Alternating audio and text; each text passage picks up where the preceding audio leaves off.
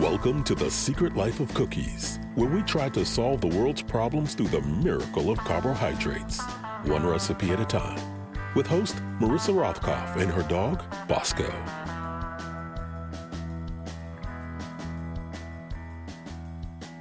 My guest this week is Jennifer Mendelsohn, journalist and resistance genealogist. Yes, she's the woman who couldn't stand the grotesque anti-immigration stance of people like Stephen Miller, so she did something about it, instead of, say, just hissing at the TV like I did. She dug into Stephen Miller's family history, among others, and you may want to sit down for this, but she discovered his family were immigrants. Yes, immigrants who came to this country unable to speak English. Along with that news, helpful tips on how to research your ancestors, Jennifer and I baked a Ukrainian cheesecake. Jennifer recently participated in a workshop to teach how to research Ukrainian Jewish roots to raise money for Ukraine. I hope you'll consider giving to Razom for Ukraine and the American Jewish Joint Distribution Committee as well. Today, we are talking, we being the royal we, I am speaking with someone I have wanted to speak to for a very, very long time. And if any of you hang out on Twitter like I do, you know the name Jennifer Mendelsohn, because she is what we like to call a resistance genealogist, a phrase I never really knew until I put it all together and realized, Jennifer Mendelsohn, welcome to The Secret Life of Cookies. Thank you so much for having me. It's my pleasure.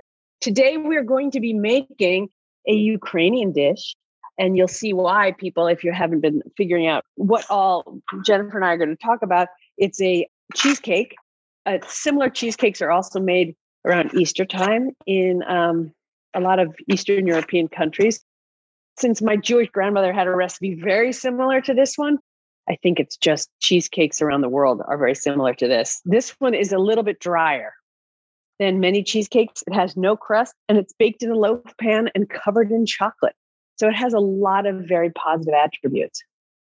Have you ever made a cheesecake like this before? No, the chocolate seems very un-Eastern European, but I love chocolate, so I was very excited. Yeah, that's why I was like, well, I mean, it may be a little drier than most, but it also has raisins in it. And the first batch I made, I did not put raisins in. And then life being what it is, I decided to soak some raisins in rum. And I'm going to add those to the cheesecake. I am going raisinless. I hope this will not cause me to be the source of discrimination. I made an executive decision that this would be a no raisin experience. Yeah, my first experience was a no raisin experience, and I believe that I will be discriminated against because of the raisins. So I think you've made the correct choice. There are a lot of people who have very strong opinions about raisins, mostly negative ones. I actually enjoy raisins. I didn't want a raisin chocolate experience. Oh, no, you don't like the raisinette thing? You didn't eat those in the movies growing up? I just didn't want that in a cheesecake. Do you remember going to the movies? I used to like that a lot.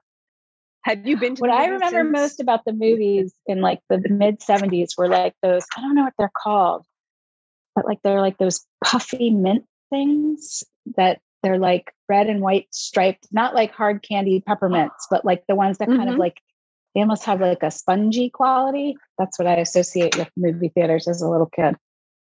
And you grew up in Long Island? Yeah. Okay. Maybe that's just the Long Island thing, because in New Jersey, we didn't have anything as aberrant as that. I have very frequently argue with Mary Trump about the virtues of Queens, Long Island, and New Jersey. And she is very anti-New Jersey. And I hope you don't have feelings like that being from Long Island, do you? Oh, I am very New Jersey friendly. My father, who would totally have considered himself a New York City kid because that's where he was raised and went to high school, and he's a Bronx kid through and through, but he was actually born in Jersey City. My grandparents lived briefly in Jersey City in the 1920s. And my grandmother, who was an immigrant, but came as a little girl, she mostly actually grew up in northern New Jersey, in and around like Teaneck, Jersey City, all over the place up there. So I have not Jersey roots, but Jersey connections. Jersey connections. Everyone has Jersey roots, just like everyone has Brooklyn roots, I think. So reason you are a freelance writer in your own right and have done many great things as a writer, but in 2018 you had a bit of a revelation, maybe when they were talking about immigration policy. And for those of us who, well, I actually remember because this is when I started following you. Tell us what happened to you one day in 2018. I was a freelance writer for many, many years. And quite unexpectedly, in 2013, actually, I kind of fell down the genealogy rabbit hole after having no interest in genealogy whatsoever, despite having a brother who was very interested in genealogy. Maybe that's why I wasn't interested in genealogy, because that was kind of my brother's thing. My brother, Daniel, actually wrote a very, very well-known book called The Lost, in which he traveled back to Ukraine to tease out the specific fates of 6 members of our family who perished in the Holocaust. And so that was really his thing. And I was appreciative of the book. And I got to go on our initial trip back to our ancestral town. But I was not, by any stretch of the imagination, a genealogist. Well, that all changed. I sort of accidentally fell down the genealogy rabbit hole and became really, really obsessed with genealogy, and was sort of just at that place where I was thinking, this is really what I want the focus of my professional life to be. But I wasn't exactly sure how to make that leap, or if that was what I wanted to do and how I wanted to do it. But suffice it to say that I had spent several years immersed in mostly immigrant genealogy, because in my family, that's what my story is. Most of the stuff I worked on was 19th and 20th century immigration stories. And then, like, Trump came on the scene, and suddenly there was all this poisonous anti-immigrant rhetoric in the air. And what really sort of stunned me, I had this very naive response to it, I think, which is that sort of fundamental things that I thought every single American knew about immigration. I always used to joke, it was like, weren't you listening during the 4th grade unit that we all learned how everybody here, except for indigenous peoples and enslaved peoples, came here on a ship from somewhere else. And suddenly there seemed to be this incredible wave of amnesia, both forgetting that and forgetting specific things like, when my people came, they all immediately learned to speak English and they assimilated beautifully on the moment they got off the ship, which is complete and utter nonsense. And if you spend a lot of time looking at immigration documents and census documents, where you know what languages people spoke and et cetera, it was just preposterous. And the more I heard these people saying these insane things about immigration, it was just really starting to get under my skin. And it really all sort of came to a head one day when Steve King, the abominable congressman from Iowa, said, we can't build our civilization with someone else's babies. And I think I might have even said out loud to an empty room, we were all someone else's babies. And then I was like, well, where do you come from? And all of a sudden I was like, well, wait, I know how to find that out. So I went on Ancestry and I worked up. Wait, he didn't spring from the forehead of Zeus, is what you're saying? He did not spring from the forehead of Zeus. And even better, I found his grandmother on a ship headed into Ellis Island. It's been a while now. I don't remember the exact date, but I want to say it was early, 1890s, as a 4-year-old. So she was one of those someone else's babies coming from Germany. And apparently they spoke German at home through his grandmother's childhood, et cetera, et cetera. And so I threw it out on Twitter, but the one that went, and then I just started doing that as a thing. And at some point I jokingly said, how do I apply to be the official genealogist of the resistance? And that name sort of stuck, and I started calling it Resistance Genealogy. But the one that sort of went viral and got me a lot of attention was Dan Scavino, who was the White House social media director under Trump, was grumbling one day on Twitter about what the right has unfairly dubbed chain migration, which is a terrible term for a benign practice.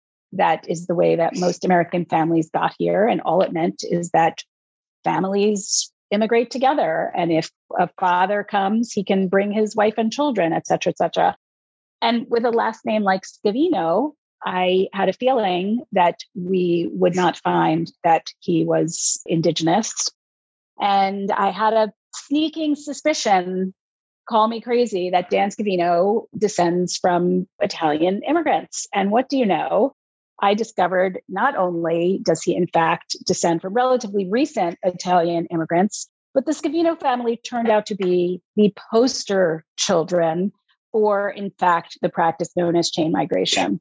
So I sketched all that out and showed how, one brother came and brought the next brother, who brought the next two brothers, who brought the sister and the elderly father and the nephew. And then they all lived together in New York. And that sort of went bonkers viral on Twitter. And, the next thing I knew, I was like hosting Norwegian television crews in my kitchen, which was insane. In my previous life, I said I was a journalist and I did a lot of celebrity profiles. And I always remember Trisha Yearwood saying to me that the early years of fame felt like holding on to a runaway train. And the early weeks after my silly little tweet went viral sometimes felt like holding on to a runaway train, because suddenly it was like, you can't even imagine the things that came in, the requests that came in. It was like everything. I would like to inspire an art installation based on this. Can a member of your organization address my group in Los Angeles? And I'm like, it's me in my kitchen in my fuzzy slippers. Like, there is no organization. And, the New Yorker talk of the town called, which was just crazy. It was so there you have it. That is the story of resistance genealogy, which has mercifully died down some now that, the ones in charge are not so virulently anti-immigrant, but, it's still, the need for it pokes up now and again. And I find myself having to do somebody's tree to sort of show them where they came from. I think that you were really one of the few highlights of the Trump administration for me. Oh, thank because you. It gave me such satisfaction and glee. It would have been one bit better if, like, Dan Scavino had said, "Oh my goodness, thank you," and it's changed my mind. But I'm a dreamer. It doesn't work like that. I got Tommy Lauren at Fox News called me a stalker. They're not. Terribly Tommy Lauren had a really sort of immigrant-like background too, didn't she? Like, your family came from Russia. Well, they were the Laurens, like her paternal line is, I want to say, Norwegian. Actually, another genealogist named Megan Sneleniak is the one who did that line.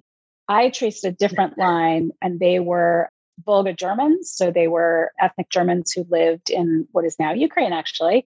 And the fun thing about that is that I started doing her tree only, I swear on my, on everything.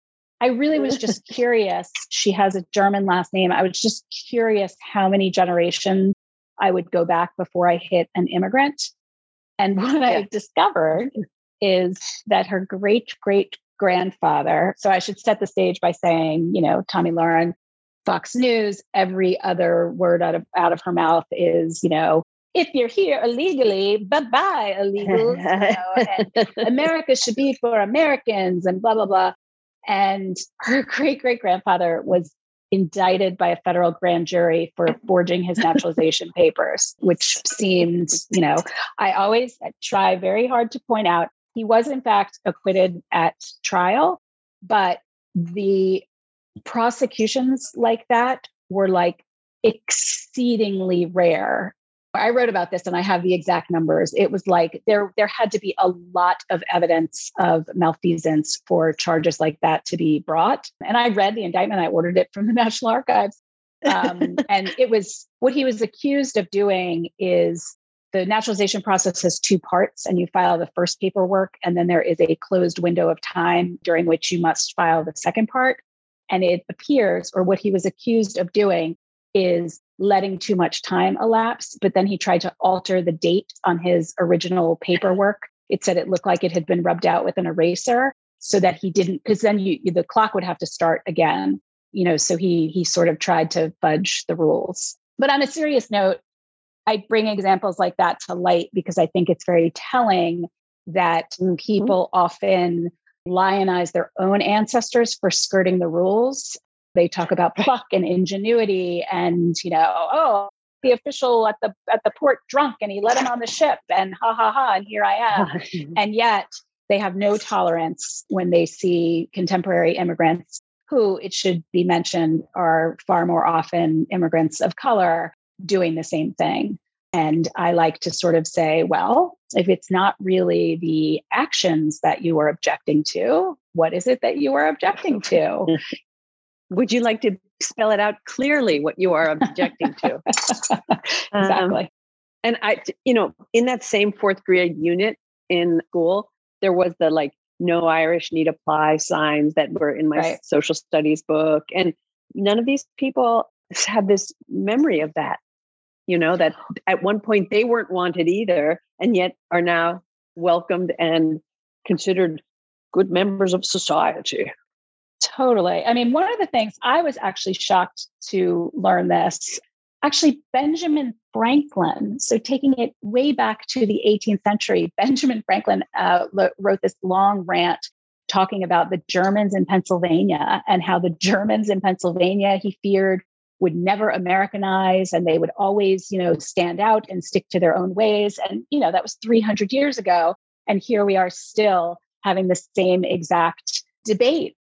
I guess I just feel like, so 3 of my 4 grandparents were foreign born, and my 4th grandmother was born on the Lower East Side of Manhattan to parents who were relatively recent immigrants themselves. So I do not have deep roots in this country. And I guess for me, it's close. I have literally witnessed the assimilation process and the sort of upward mobility that, white European immigrants are afforded in this country, meaning, my grandfather didn't get here until 1920, or I should go back. My great grandfather on my father's side, he and his wife were both illiterate, I think. And my brother has a PhD from Princeton. It took 3 generations. And, if we had looked askance at that poor, illiterate shoemaker and his wife who got on that boat at Ellis Island, you would not have Daniel Mendelsohn, the writer for the New York Review of Books, my brother. It's just, so the idea that people forget that, and to go back to what you were just saying, that people forget that we have always shut the door. As soon as we were assimilated, we shut the door and looked down on the next wave. And in my own family, the story that we always used to hear is that, as I told you, I have one American-born grandmother, and supposedly her sisters were aghast that my grandmother wanted to marry an immigrant. And they had been here all of 5 minutes. And suddenly it was we are American.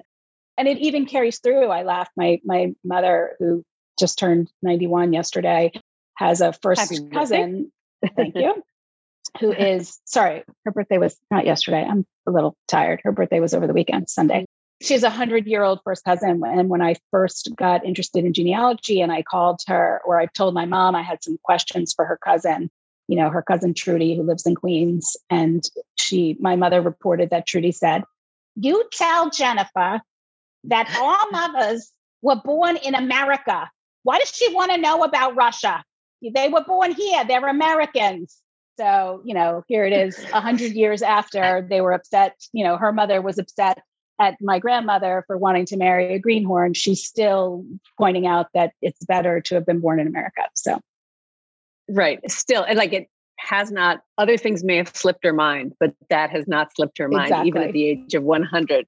Yeah. My father came to this country in 1939 because he was lucky and happened to have an uncle here. So he and his parents were able to escape the Holocaust and come here.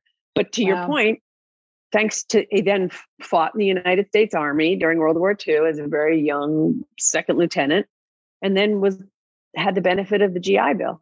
And He went on to have a PhD and become a noted scientist, worked at Bell Laboratories and did this and that sort of innovation in educational psychology.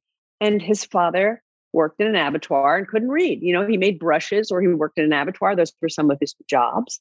And that's the great thing. And why don't we want people to have that opportunity? As a person whose family had that opportunity, it seems to me cruel that I wouldn't allow other people to have that opportunity. Exactly. That's exactly how I feel. And as you're saying that, I realized, I talked about my own family, but in my husband's family, it's even closer. My husband's grandparents were survivors. My mother-in-law and her older brother were born while they were doing forced labor in Russia, had fled Poland. They lost all their families, and they did not come here until 1950s. That's my husband's mother. And, my mother-in-law came here at 15 years old, didn't speak a word of English, and, now is a CPA. And I guess I need to turn my food processor on. Yeah. So this is what we're doing. Everybody who's, listening to the radio version of a food program that talks about politics is right now we need to do some things with the food processor. So there's going to be a little bit of buzzing. We are creaming. I'm using a mixture of farmer's cheese and cottage cheese and are you using just cottage cheese? I went all cottage cheese. I couldn't find farmer cheese. Although it's funny because farmer cheese is one of those things that makes me think of childhood, because my Eastern European grandfather used to eat it. So it was like something that we had in the house growing up. Right. And you'd find it at grocery stores near you. And I had to go to a grocery store that caters to immigrants. Mine looks nice and creamy. It's not completely creamy. It has a little bit of texture to it, which is okay. Because you will find that this cheesecake has more texture than most that you're used to. Like a New York cheesecake. The process of pushing the cottage cheese through the sieve was a little bit more intensive than I expected. I was like getting a sore arm, and it was almost like a workout. But you do get lovely soft cottage cheese after you do that. You do, right, and you can understand why Butter. Grandma may have had flappy arms, but she was very strong. I don't know about your grandmother. I added sugar to mine, and I'm going to add the zest of an orange, although some add the zest of a lemon. I think I did lemon. I did lemon before, and now I'm going to do orange as a change. I have to, as a sort of baby food historian, have to say, not baby food, but neophyte food historian, the chances that there were lots and lots of oranges in the way back machine in the Ukraine, not so likely. But I think some of these things, modern innovations. Yeah. All right, so I'm incorporating butter.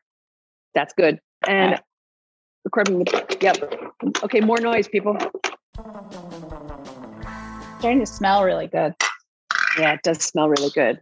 This cheesecake also has a little bit of cornstarch in it, which helps it. And I think in a real Ukrainian one, if you're following a proper recipe, it would have semolina in it, not cornstarch.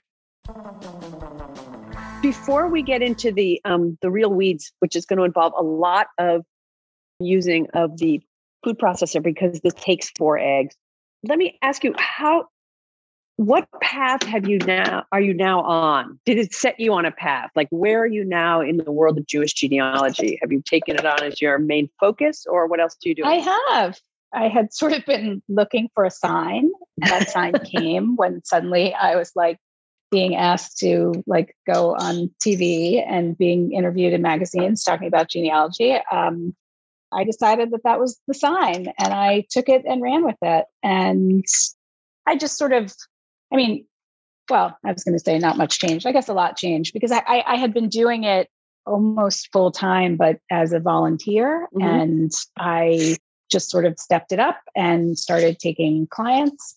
I still do some pro bono work, usually involving things like hidden children from the Holocaust who are looking to find out who they are. But I take clients and help them. And I do a lot of speaking and teaching about Jewish genealogy. And I still do some writing. I'm trying to think. I wrote a piece for the Washington Post about why Jewish genealogy is so important to the Jewish community. And I wrote a piece for Time magazine about the census and why the census is so important to American history, and et cetera, et cetera. So I've sort of, it's funny because after so many years as a journalist, I just never realized that genealogy was sort of a perfect distillation of all of my interests and talents, because it's basically just reporting and storytelling. And I do a lot of DNA work, and that is essentially puzzle solving, which I have adored since I was a kid.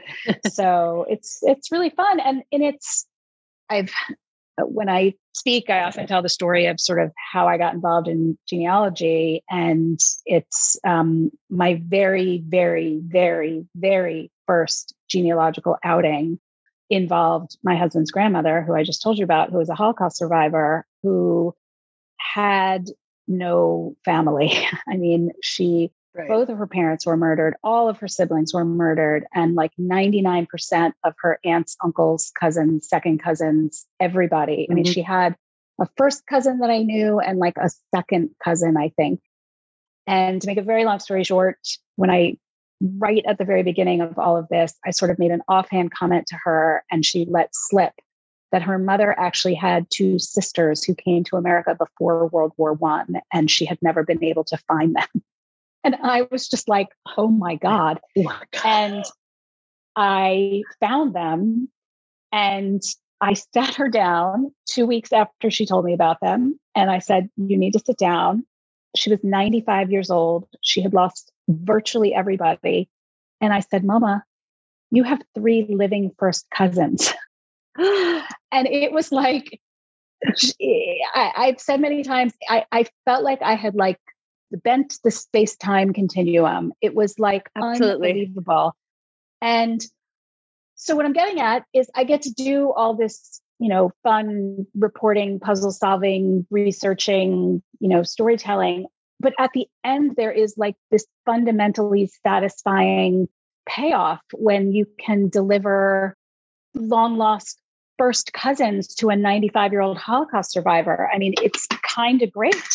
And then maybe not coincidentally, I would possibly not be having this conversation with you today as a genealogist had not I wrote a magazine article about this experience, which was wondrous, of finding her family after 70 years.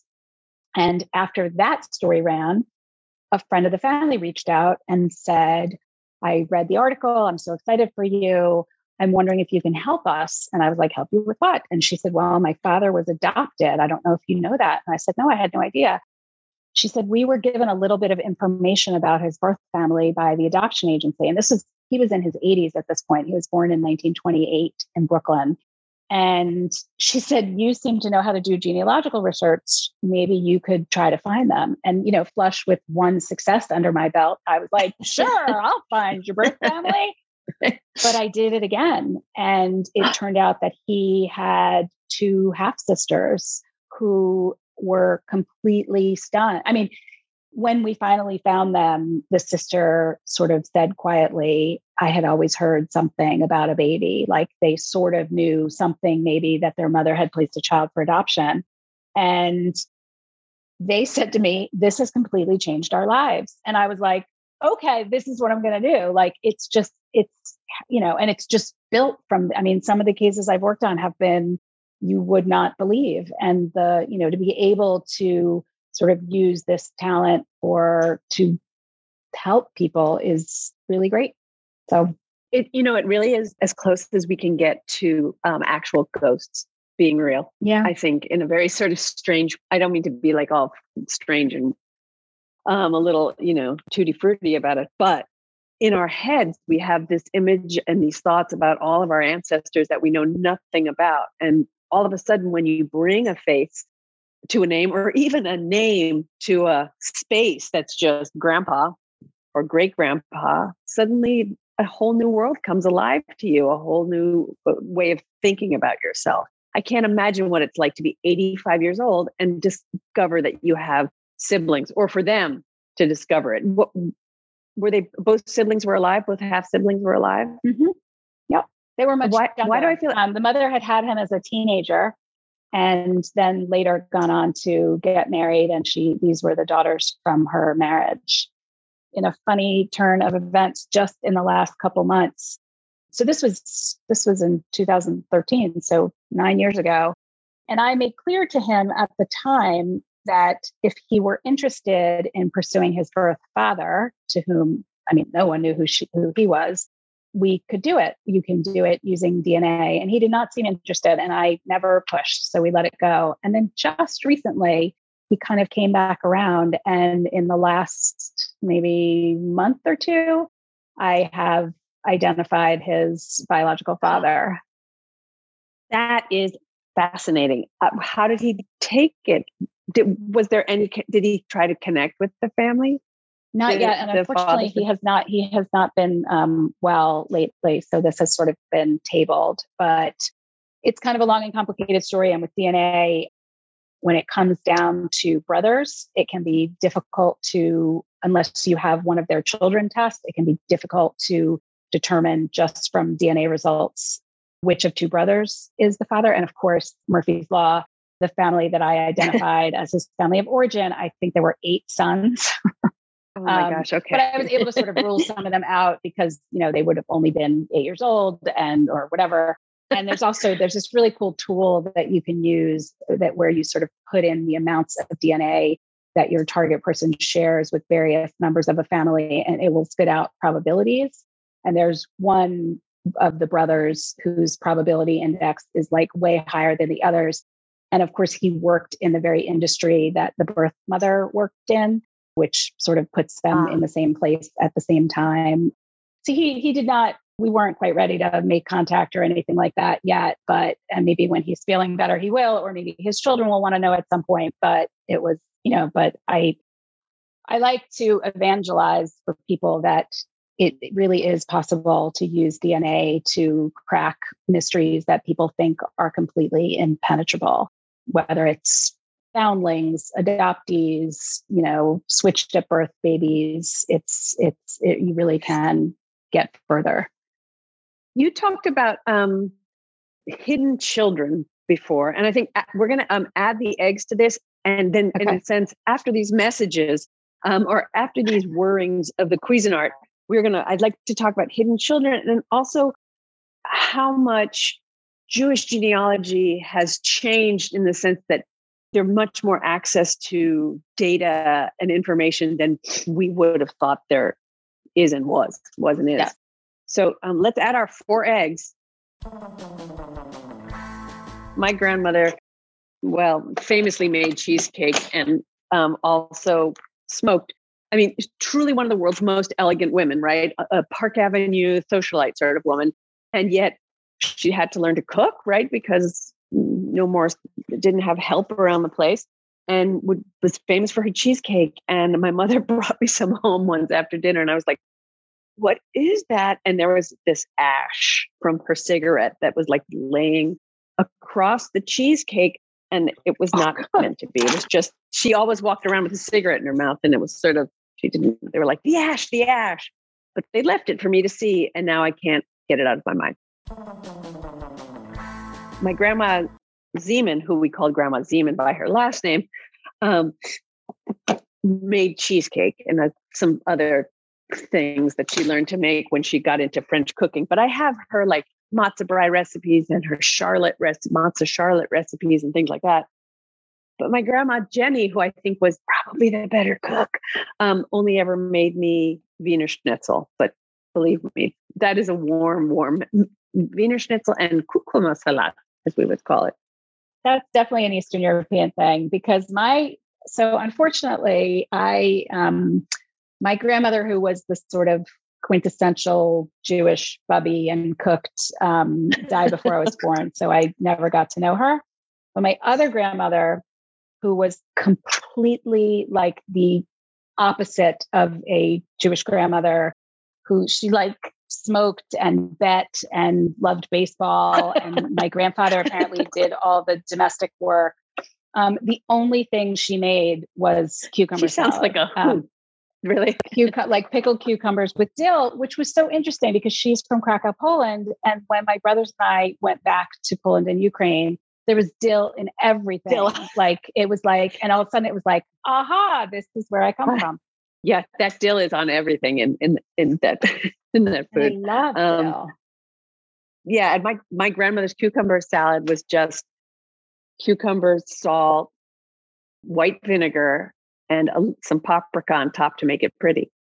Yeah, she was from Hungary, or Austro-Hungary. Okay, we need to talk about hidden children and how you figure out finding people when you don't really know anything about them. And yeah, let's have a quick. Can you tell me a little bit about the process? You can use commercial DNA testing. And the way that I try to explain it to non-genealogists is, so one thing that many people don't realize if you haven't DNA tested, actually some people who have DNA tested don't even realize, they think that all DNA testing does is give you that pie chart to tell you that, you're 25% Korean and, 14% Italian and whatever. For genealogists, the most important part of DNA testing is not that ethnicity estimate. It's that you get a list of people with whom you share DNA, ranked in order of the amount of DNA they share with you. And that's important because the more DNA you share, the closer the relative you are. So what we do in these cases where, like I worked on the case of a woman who was found in an orphanage in Poland after the war. She had no idea where she had come from. There was no paper trail on her. She was like 2 or 3 years old. She didn't know her name. She didn't know who her parents was or where she had come from. And she lived her entire life. She was brought to Israel. She grew up on a kibbutz. She was never adopted. She lived her entire life up until she died 5 or 6 years ago, never having any idea who she really was or where she had come from. But before she died, a kind neighbor had given her the gift of a DNA kit. And she also had a daughter who we were able to test. And using their results over the process of a very intense, I think it might have been a year, because I don't have time to just like work on these cases all the time. But we basically reverse engineer a family tree based on the trees of the people that you match with. So if you have like ideal world, this happens once in a blue moon. You don't know who you are and you take a DNA test and you get a parent-child match. Well, there's your answer. This person is either your mother or your father. There aren't that many options. You might get a match that is a half-sibling match. And then you say, oh, well, we share one parent. Is that our father or our mother? That's easy to figure out. So then it starts to get harder and harder. You might have a first cousin match. So then you say, well, I share a set of grandparents with this person. Is it their mother's parents or their father's parents? And it's a whole sort of jigsaw puzzle-esque process. In the case of the Holocaust orphan, we actually had one good match, but that woman was the child of survivors, and like all of her aunts and uncles had died and cousins. So it was very hard to piece together the story. But eventually we were able to do it. And the most heartbreaking thing of the whole thing, it's incredibly bittersweet. We were able to reunite her daughter with her birth family. But I had sort of gone through this entire process assuming that we were going to learn that she was the product of some, wartime illicit affair between two people who had never married. And that's why she was in an orphanage, or her parents had died, and it turned out that she was actually the product of a very loving and intact family. And she had been separated from them during the chaos of war. And they lost another child who was killed in one of the ghettos. But her parents lived and went to Israel and actually lived not terribly far away from her. And they lived I think her mother died in the 70s, her father died in the 90s. So it was horrible. But the happy part was that we were able to reunite her daughter with her two aunts who were still alive. Unfortunately, one then passed away. And they were able to know that their missing sister had been found and see pictures of her, and et cetera, et cetera. So I knew at some point you were going to make me cry, and that did it. So good for you. I mean, that's 25, 30 minutes into this. It's just tremendous how DNA has changed the process. But you were also, when I was talking to you before, you were talking because you just have been working, you did a fundraiser over the weekend about Ukrainian Jewish genealogy. And you told me about someone who was going into all the towns and going into the records of places and scanning the genealogy that was there, or scanning like the town's notes, records, I think is the word we use. And who is this? And in my lifetime, I watched my father be able to not search for people to like being able to look up things online. So how has that changed? One of the things I found satisfying about becoming a genealogist was I had always sort of had a love of debunking and getting to the bottom of things that were widely believed, but were not true. And that's a huge part of genealogy. And one of my favorite, like very favorite myths to debunk is there is this widespread misunderstanding in the Jewish community that the quote, Nazis destroyed all the records. People believe that if your people immigrated from Eastern Europe, in the 19th or 20th centuries, there's just no point in looking because there's nothing to be found. And nothing could be further from the truth. I mean, I have records. I took one client back to her 8th great grandfather, I think. Like there are, caveat. They destroyed some records. There are places, in fact, where you are out of luck. One of my great grandfathers is from one of those towns where there's some, but not a lot. But like my grandfather's birth certificate, I could bring it up right now on my computer. It's like on the Polish Archives website. You don't have to pay to see it. You just have to know where to look. So there's also sort of a corollary myth where people think that these towns that we're from don't exist anymore. They think that like Brigadoon, they just rose when our grandfathers lived there and then they sunk back under, or they were destroyed during the war. And like, that's not true either. I have stood in the town where my grandfather came from. It is still there. You can drive there and see it. And I have stood on my family's property there. And, so I feel like there is such a special imperative in a community like ours that has been so devastated by dislocation and genocide, and not just the Shoah, or that because that's the most obvious one, but, repeated eras of pogroms and violence and dislocation and people always on the run, et cetera, et cetera.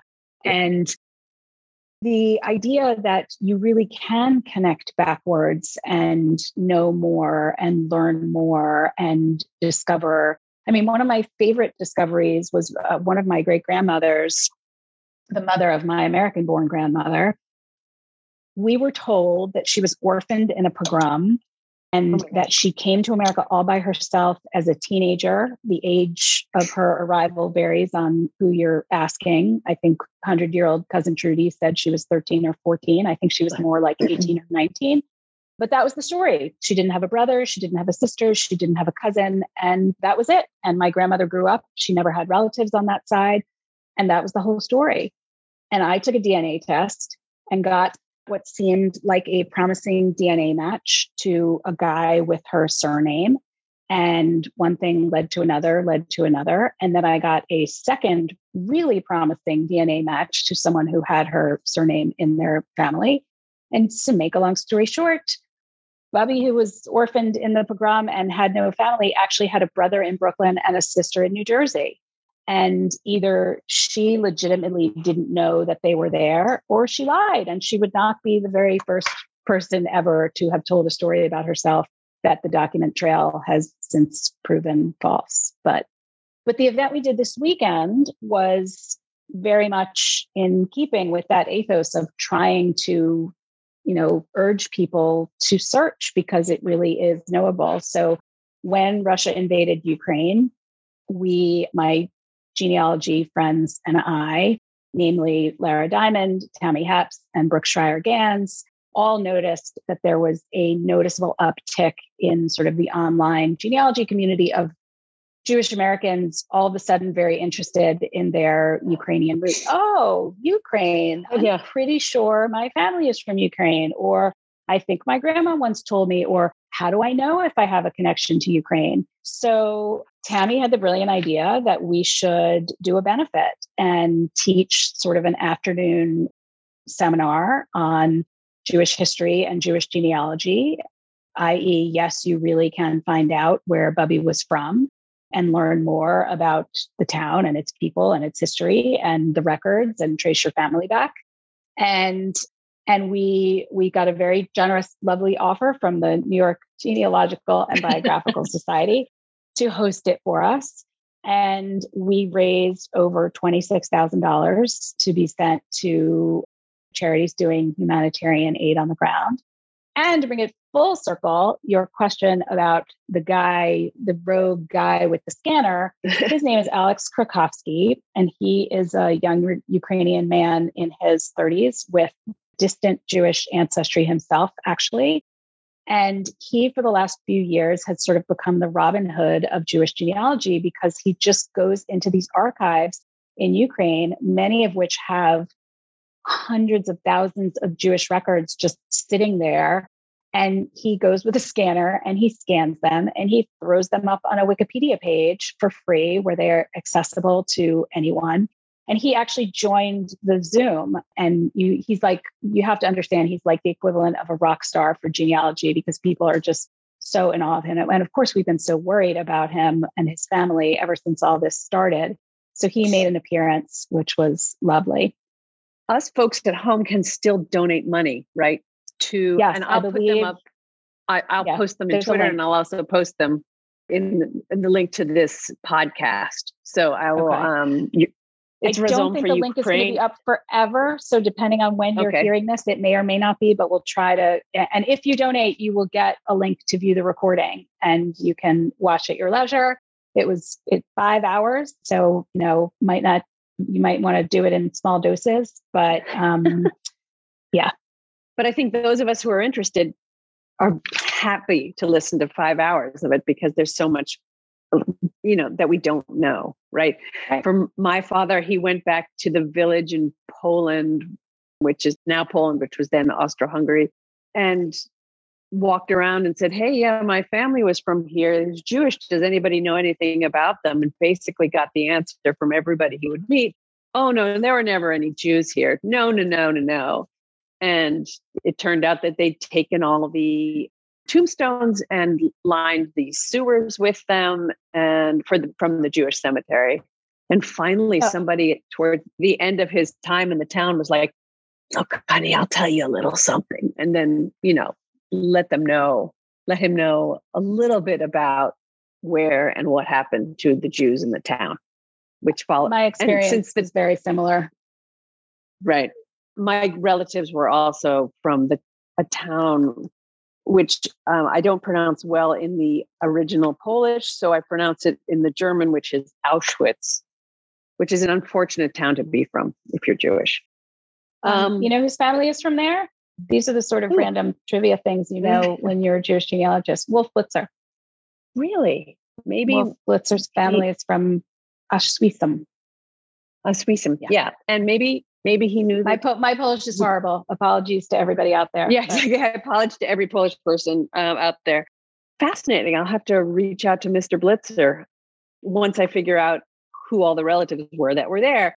Tell me, if you can, what is the Polish website where people can go and look up records of the Jews there? Do you know it off the top of your head? Well, yes and no, because Poland was many different things at many different times. So depending on specifically where you're talking about, there's many different places you can go to. But the main repository for Jewish records from Poland is a site called JRI Poland, Jewish Records Indexing Poland. So it's jri-poland.org. For specifically the area that you're talking about, which is the former Austro-Hungarian province of Galicia, parts of which are currently in Poland, Eastern Poland, and parts of which are currently in Western Ukraine. That's where my grandfather was from, actually two of my grandparents. There's an additional site called Gesher Galicia, GESHERGALICIA.org that has a lot of records from that area. But neither of those is comprehensive. Like some places, they have some, but the town you may need to contact an archive. But that's a great place to start for Poland. But that JRI Poland does not just cover Galicia. It covers like what was called Congress Poland, which is the parts of Poland that were part of the Russian Empire.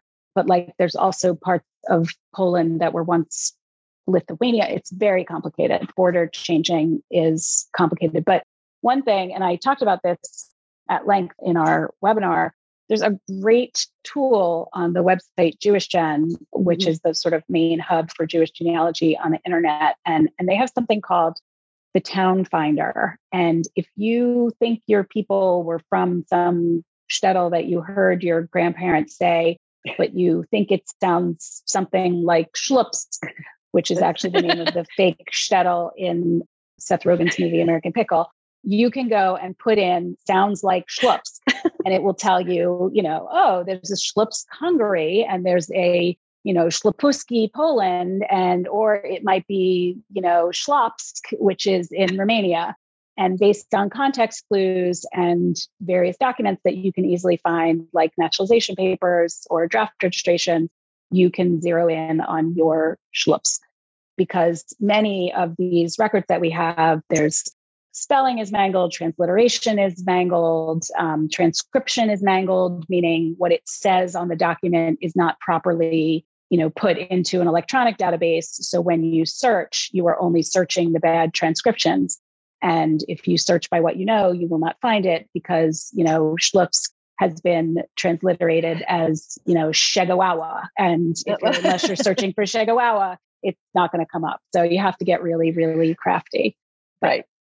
And your aunt pronounced it Schlupsk and your grandpa pronounced it Schlepsk, and nobody knows at this point, right? Well, the great thing about the Town Finder on JewishGen is it gives you the pronunciation in like 8 languages. So, it will give you the pronunciation in Yiddish, Russian, Polish, because all of these places, so many people have a joke similar to mine. My grandfather used to say, we used to wake up in the morning and ask what country we lived in because the borders changed so often. So the town, depending on the year, because, in 1900, it was part of X country and they spoke whatever. And in 1930, it was a different country and they spoke a different language. So you need to know all of that. But I really want to get across the point that there is no need to sort of shrug your shoulders and say they were from somewhere in Russia, but we'll never know. And people always say, everyone who would have known anything, is long gone. Who am I going to ask, And right. The great thing is that even if they didn't tell you, they told the government because the American government collected information in all sorts of ways, from census documents to naturalization papers, to alien registration forms, to draft registrations, I have found voter registration lists that tell you, a person's place of birth and what court they naturalized in. So there really is a trail that you can follow and you can get all sorts of great information.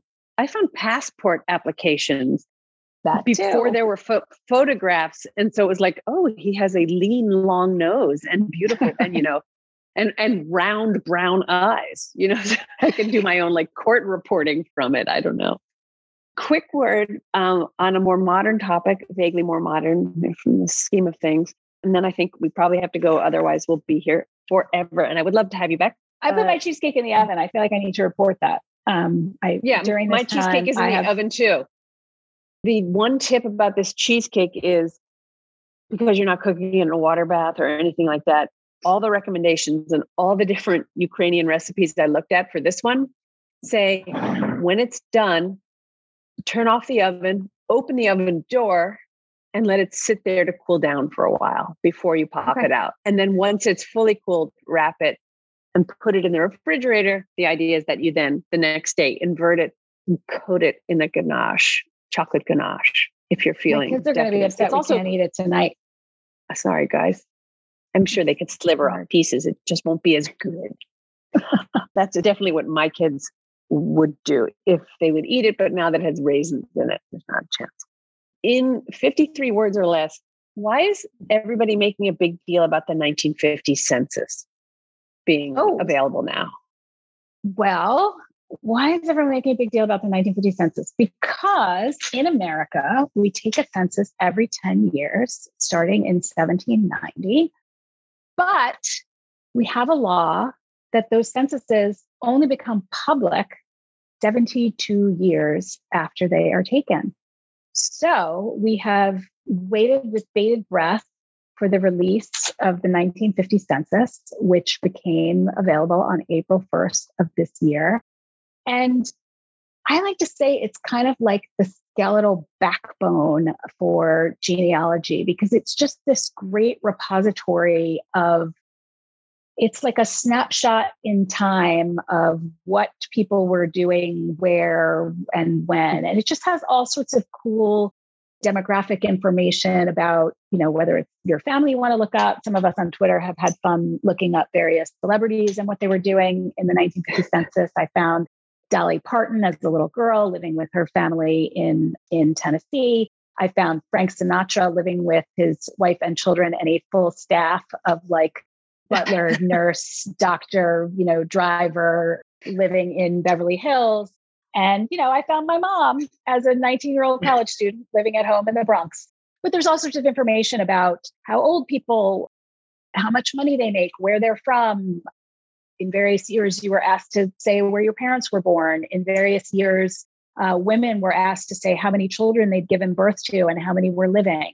So it's just this incredibly rich repository of questions and answers about America. But as I wrote a couple of years ago about this in Time magazine, it's also sort of painful to look at what information was not collected, because the questions we ask, I remember my friend Rich, I quoted him in that piece saying that what's unasked is unheard. So the things that are not asked about, we don't see. And as some people may know, one of the most painful pieces of census data is that when slavery was still legal in America, there was a sort of second census taken in those years called the slave schedule. And on those documents, enslaved people were enumerated, but they were not named. It would just be, Black female, 27 years old, Black male, 3 years old. And they were listed under the master, the slave owner's name. And they weren't even identified because they weren't treated as human. And to actually see that on the page is incredibly distressing. So things like that, it's a mixed bag. But you can sort of track your family across time. I mean, I have had the privilege of, although I actually have yet, it's only been a few days and it's not name searchable yet. That takes several months before that process is fully done. So you can't just put in your grandmother's name and find her yet. Eventually you will be able to do that. But right now you have to know where they were living. So I can't find my father. He's not with his parents at the address that he should be. His brother is there, but he is not. So I don't know where he is. But I have been able to track my grandfather through. So my grandfather was born in 1890 in Latvia. He arrived in the US in 1892, the first year that Ellis Island was open. And I have located him in every single census, sort of watching his upward mobility from a little boy on the Lower East Side of Manhattan in 1900 to a young man in 1910, to a married father in 1920, to 1930, 1940, and now we'll have him in 1950. And hopefully I'll be around for the release of a few more censuses. And I won't see myself until 1970, so 20 more years. Me too.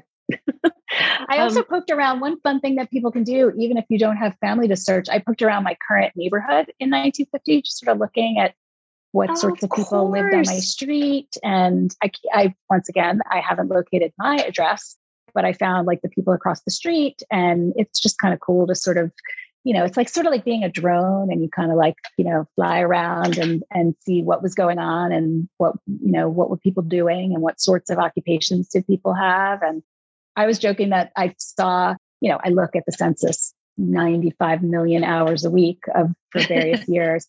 And I think perusing 1950, I saw my very first, Jennifer, there was a little girl named Jennifer, a baby in the 1950 census. And all of a sudden I was like, oh my God, I don't think I've ever seen a Jennifer in the census. And so it's like all these cultural touchstones you can kind of track. That was way more than 53 words. I'm sorry. But it was really, really worth listening to every single word. My grandmother, just as a sort of rounding out the note, was named Jenny, but not Jennifer. Right. Well, as I just explained to someone on Twitter, many Jewish immigrant Jennies, many, not all, were Scheindels. That's a Yiddish name. And Jenny, for whatever reason, many Scheindels adopted Jenny as their American name. So you do see it a lot in 1900, 1910, 1920, but they're not Jennifers. Jennifer was definitely a not Eastern European phenomenon. Jenny, I think, was a true Jenny because she was from Sopron, a part of Hungary that was very close to Austria. And I think Hungary, there's the name Jenner and Jenny. So I think she might have been the female form of that. But you know what? It's a guess. All of her family had names like Rudolph. Like I have a relative named Rudolph Hess, but it's not the bad one. Well, maybe bringing everything full circle, we can now, those records for Grandma Jenny's birth might be online. You can actually see what it says on her birth certificate. That is possible to know. That's and fantastic. You can see what name she emigrated under, and you can see et cetera, et cetera, et cetera. I have seen her emigration, and the part that sort of stunned us all was when and this is a point that you can confirm or deny. When you look at the immigration papers, I suddenly went, but my father's middle name was Israel. And then you look and you go, wait, his father's name was Israel. And my grandmother's middle name was Sarah. Oh, and I know where this is going. So where is this going? Right. Do you know or you don't know? I do know. I mean, it was, wasn't it just, that was how they identified them as Jewish? Yeah. That was the law that became the law in Nazi Germany, that all Jews had to adopt, women had to adopt the middle name Sarah, and all men had to adopt the middle name Israel. That was a bit of a shock, but that's why it's important to know the history that goes along with your relative. I thank you so much for being here. I have a feeling that every single person who's listening to this, I hope, one, might try the Ukrainian cheesecake. Two, will definitely donate money to the causes that you mentioned. I will put them up for people to find. And also, I have a strong feeling that everybody will listen to this and go straight to Ancestry.com or JRIPoland.org and is suddenly going to be nosing around to see what they can find. And I hope some mysteries are solved.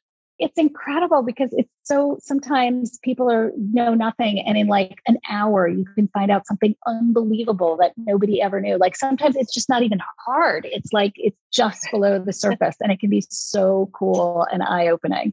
Thank you so much. My goal is to find my grandfather's sister's name, which we haven't found yet. They were from Grodzisko, and apparently they're 95. It was like the Springfield of Poland to be from Grodzisko. There are a number of them. So we'll see. Anyway, thank you very much. Thank you very, very much. And keep us up to date on what you find.